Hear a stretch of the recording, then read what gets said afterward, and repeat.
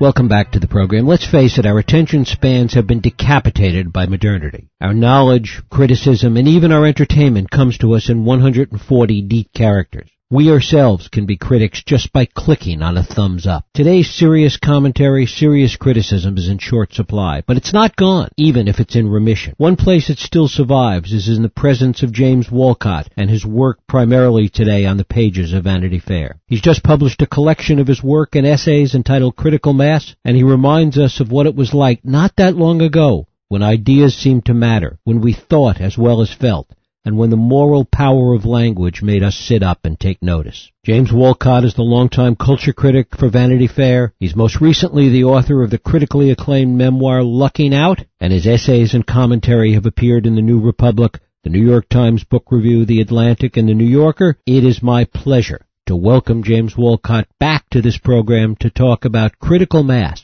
4 decades of essays, reviews, hand grenades, and hurrahs.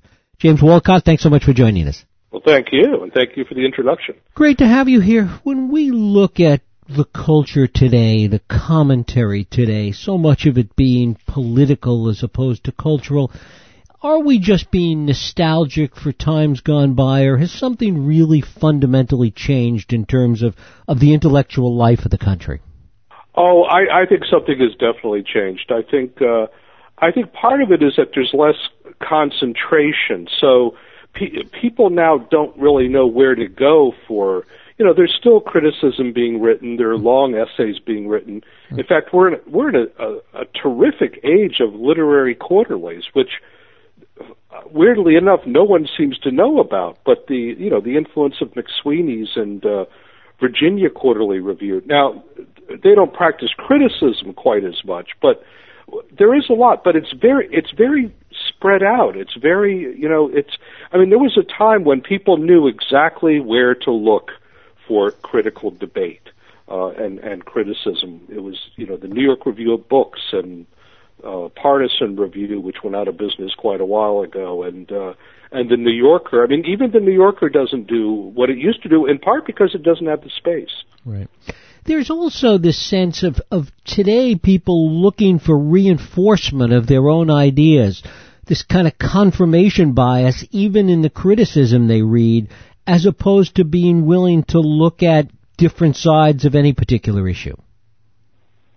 I think that's definitely true, and I think it's been made worse on the Internet because the Internet is much more given to factionalism and also kind of, knee-jerk indignation, whereas the first thing that trips a wire, all of a sudden it's like, oh, I can't read the rest of this. Oh, no, I'm not going to, there's a lot of disapproval. I mean, the funny thing is it's the kind of thing I used to see at the old Village Voice when it became very factionalized, and now it's very much, like fragmented throughout the Internet.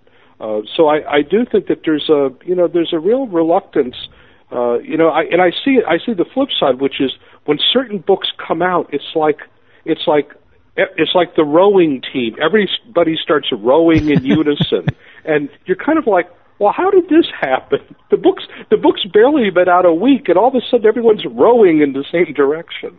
Is that because of good public relations and good publicity, or because there's such a thirst sometimes for some of these things that come along? Well, I think there is a thirst. In some cases, I mean, I'm thinking of the new Donna Tartt novel. Mm-hmm. It's her first novel in 10 years. And I think, Amy Tan has a new novel out. It's also her first in probably a decade. So there is a kind of a built-up thing that goes on. But one of the things I've noticed about what the Internet does, which I think is really sort of unfortunate, is it obsesses about prizes.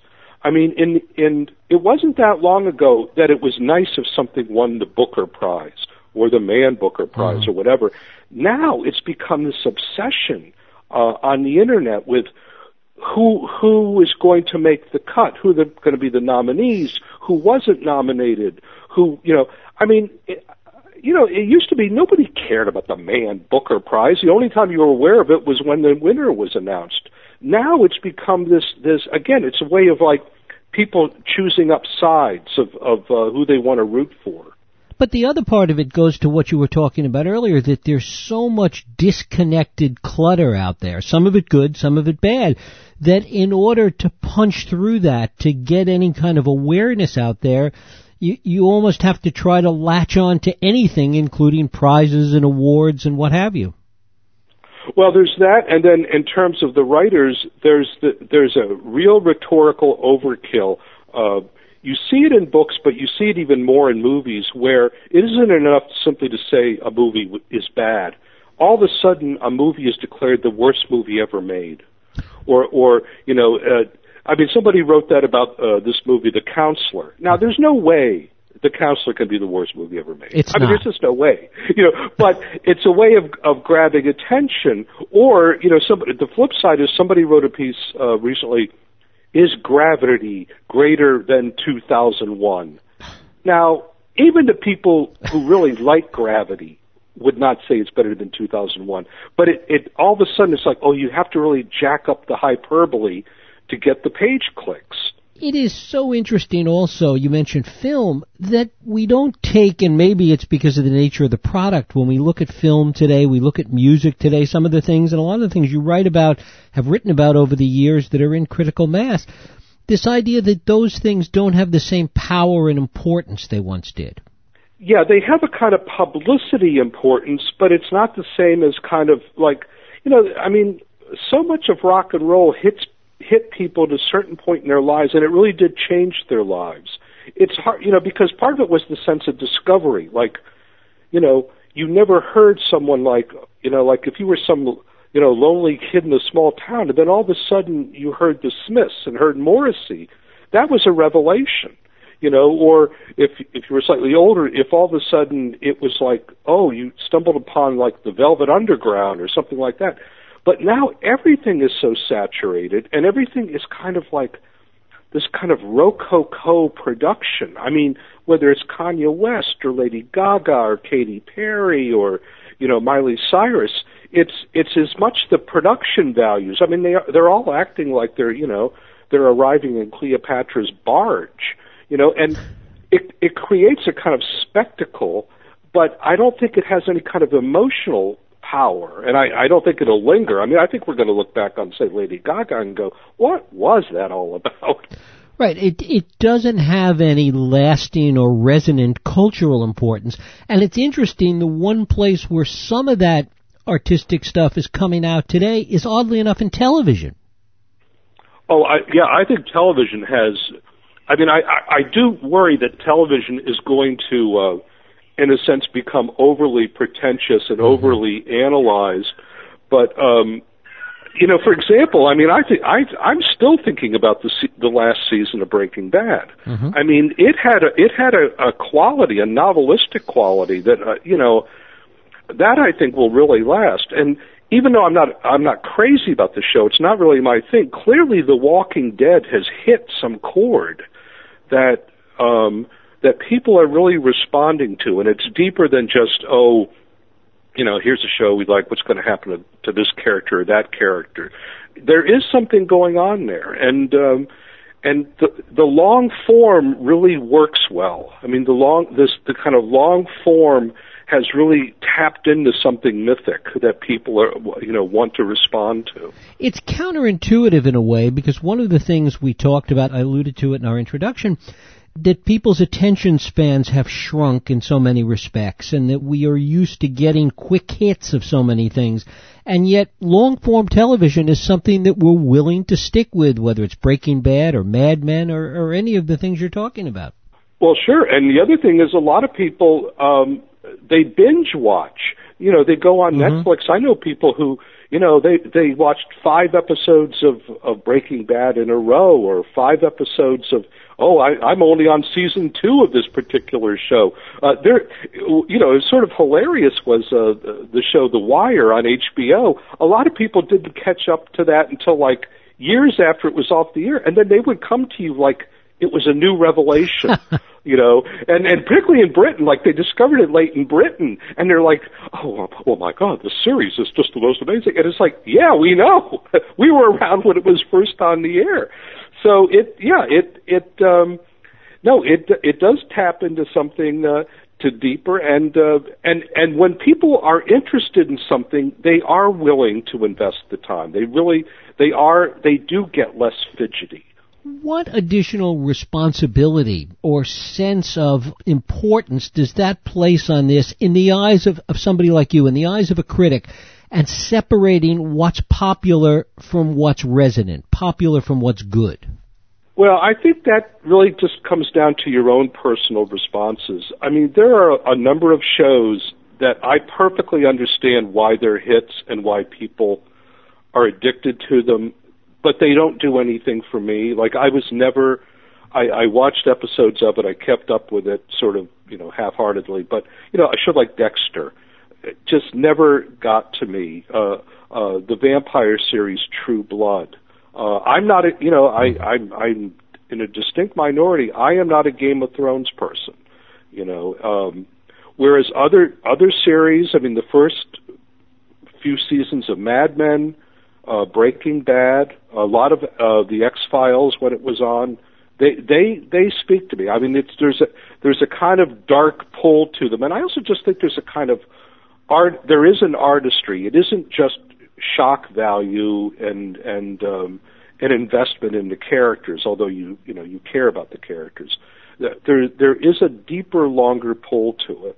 What about personalities? I mean, you look through Critical Mass, and so many of the people that you write about, beyond Mailer and Gore Vidal and Lou Reed and Johnny Carson, and so many larger-than-life personalities that had such powerful influence for so long. It doesn't seem that we have those kind of personalities today. Again, one wonders whether it's just nostalgia or whether or not there is something different going on. Well, I do think people have been whittled down, mostly because they've been chipped away at, because there's so much coverage now, and it comes from so many different directions that it's very hard for people to sort of maintain a mystique, and maintain a kind of not just integrity in terms of the work they do, but an integrity of like keeping aloof, like not giving themselves out totally to the public. I mean, Johnny Carson was an incredibly private person. And it was also, entertainment now is so whipped up and fake. I mean, when I watch the late night shows now, the talk show hosts basically don't have to do anything to get a roar of approval from the audience. I mean, it takes nothing. I mean, Carson would he would sometimes bomb in the monologue, and then he would extricate himself from it. In terms of writing, it's definitely not in the era of the kind of big writers, but I think in part because that coincides with the rise of the talk show, and Mailer, Vidal, William Buckley, Truman Capote. There were others like pop writers like Jacqueline Suzanne. They really benefited from the talk show. Those sorts of writers would not get on talk shows today, and they might get on Charlie Rose, but on Charlie Rose it's more like a seminar. So there wasn't that kind of crackle of excitement. That's lost. As you look at younger generations, millennials specifically today, that say over and over again that what they want is authenticity, does that bode well for where we're going? Probably not, but I don't even know when people say authenticity, I mean, authenticity can be faked, Right. So it's like, you can fake that, it's, what is the old political joke, once you learn to fake sincerity, everything else follows. It's like, they say people say they want authenticity, but then when you see what people are drawn to, it is the most kind of obvious, contrived showmanship, whether it's Lady Gaga or Kanye West or, Miley Cyrus. I mean, the fact is people, they respond to that. So they say that I'm a big believer that people don't know really what they want until they get it, and then they realize, oh my God, I've been missing this. It's like what Tom Wolfe said about a certain type of journalism in the 1950s and 60s, early 60s. He said, people were so bored they didn't know they were bored. And it wasn't until that they were like livened up by a certain type of writing they went, oh, I don't have to be bored. And so I think That's true of nobody knew that they wanted Breaking Bad until they got it, and there it was. Nobody went out and did focus groups necessarily to figure out that this is what people wanted. No, and in fact, most networks turned it down, and a lot of the shows that are huge, that later became huge. For example, everyone knows the story with The Sopranos. Nobody wanted, the lead actor. They didn't want that cast. They wanted a much more recognizable TV cast than Gandolfini and Edie Falco. If you were to do that as a network show, they would have made the wife a real babe, They would have made her look like something out of Real Housewives of New Jersey. He would have been played by a much more kind of conventional actor who wouldn't have been as heavy set. But so it wasn't until, the show caught on that they realized. But no, getting up to that point, often these shows ended up because other people were afraid of them, or it was sort of a last resort. And I can think of some shows that would have been. I saw a wonderful series that lasted for one season called Swing Town. It would have been perfect for Showtime, but it was turned down. It was on the network. It was as good as the show could be, but the network still watered it down, and it didn't work. So no, focus groups. It's a nightmare for people. That's why. Part of the great TV we're getting now is coming from paid cable, where they're much less reliant on that sort of input. Steve Jobs used to talk about it with respect to products coming out of Apple, and he would say repeatedly that they wouldn't research things. The public doesn't know what it wants. It was his job to tell them. Well, and he was so right. People have done this before, but if you go back and look at the original responses to the announcement of the iPod and the iPhone and the MacBook Air, and I'm talking about on Mac and Apple sites, not Windows sites, they were all like, "Wow, we get another music player. You call it an iPod. What do we need this for? We've already got Walkmans. Oh yeah, this is stupid." And they used to use that phrase all the time, "Epic fail." Wait a minute, this doesn't have a DVD player in it. Epic fail. Well, of course, a year later, everybody had already forgotten all their objections. So no, he was absolutely right. People didn't know until they actually held it in their hands and went, okay, now I get it. Is there too much focus today on political commentary and trying to relate everything, even cultural things sometimes, to the politics of the time? I had a conversation with some sports writers a week or so ago, and even issues concerning sports and football, everything becomes red state, blue state. It just becomes obsessive sometimes. Yeah, no, it really has, and it's usually it gets politicized over personalities, even rather more than policies. It isn't a particular policy that's being argued about.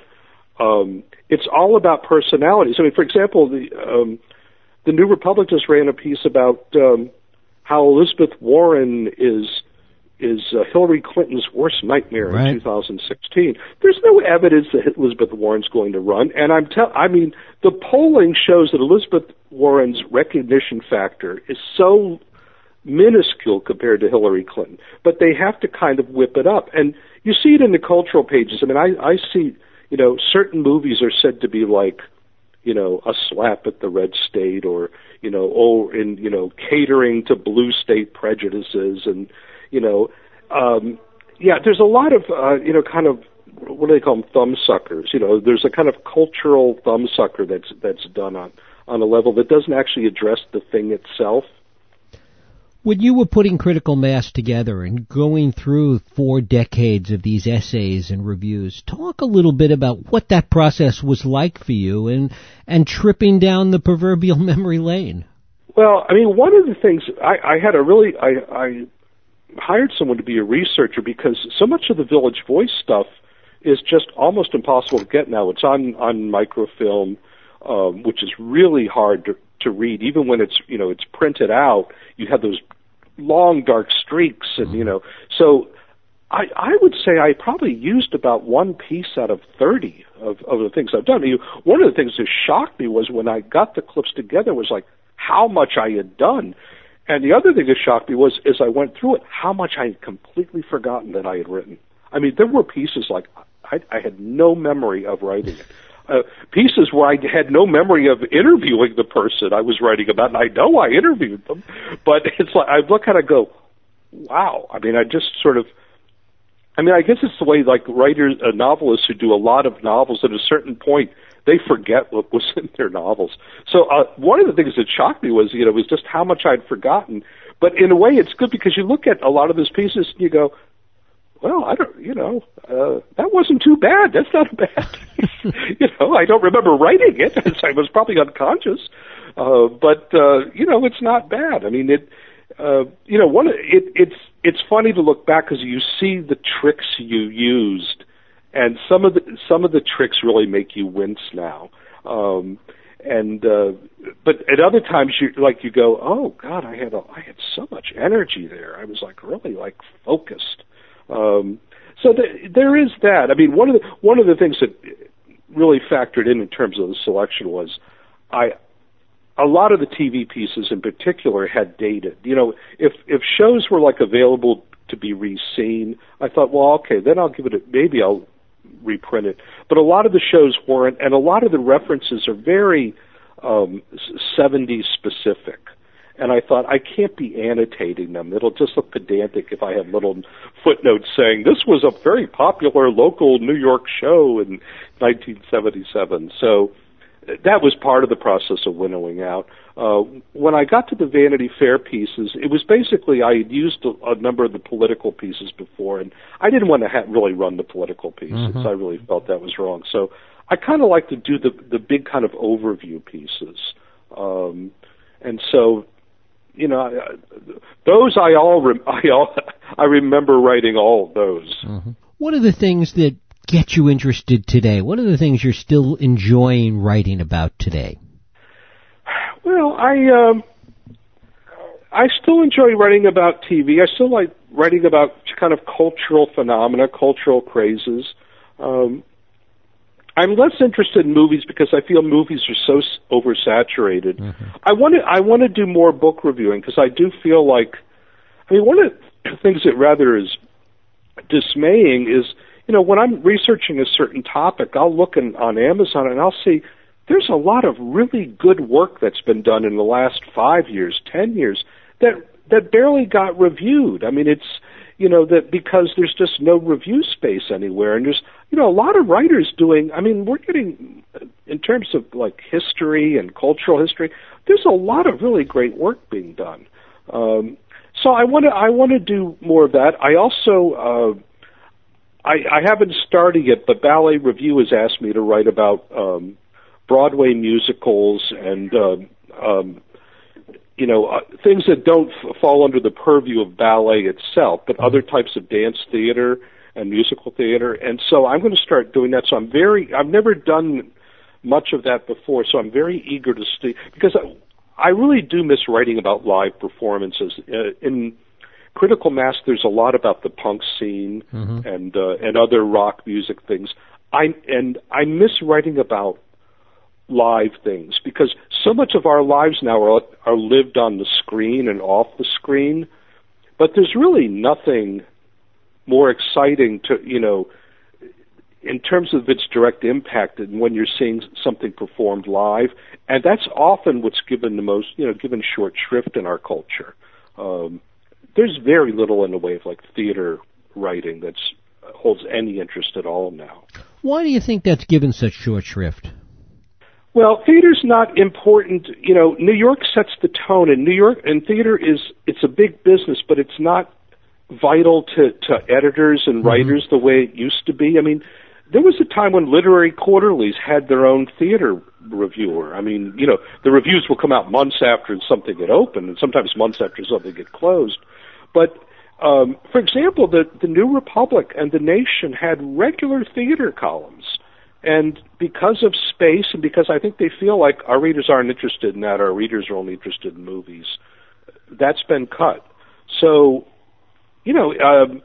I went to see something this week called American Dance Machine for the 21st Century. It was a lot of dancers, some of whom were on the TV series Smash. They've been in other Broadway shows, and it was kind of a showcase. And you're just staggered at how much talent there is in New York. You know, I mean, just how much young talent and actually maturing talent there is that, you know, doesn't get covered, and you know, often it's hard for them to land the right vehicle. So I do want to write a lot more about live performance. James Wolcott, his new book is Critical Mass: 4 Decades of Essays, Reviews, Hand Grenades, and Hurrahs. James, it is always a pleasure. I thank you so much for spending time with us today. Well, thank you. We'll take a break. For me as well. Thank you. We'll take a break. I'll be right back.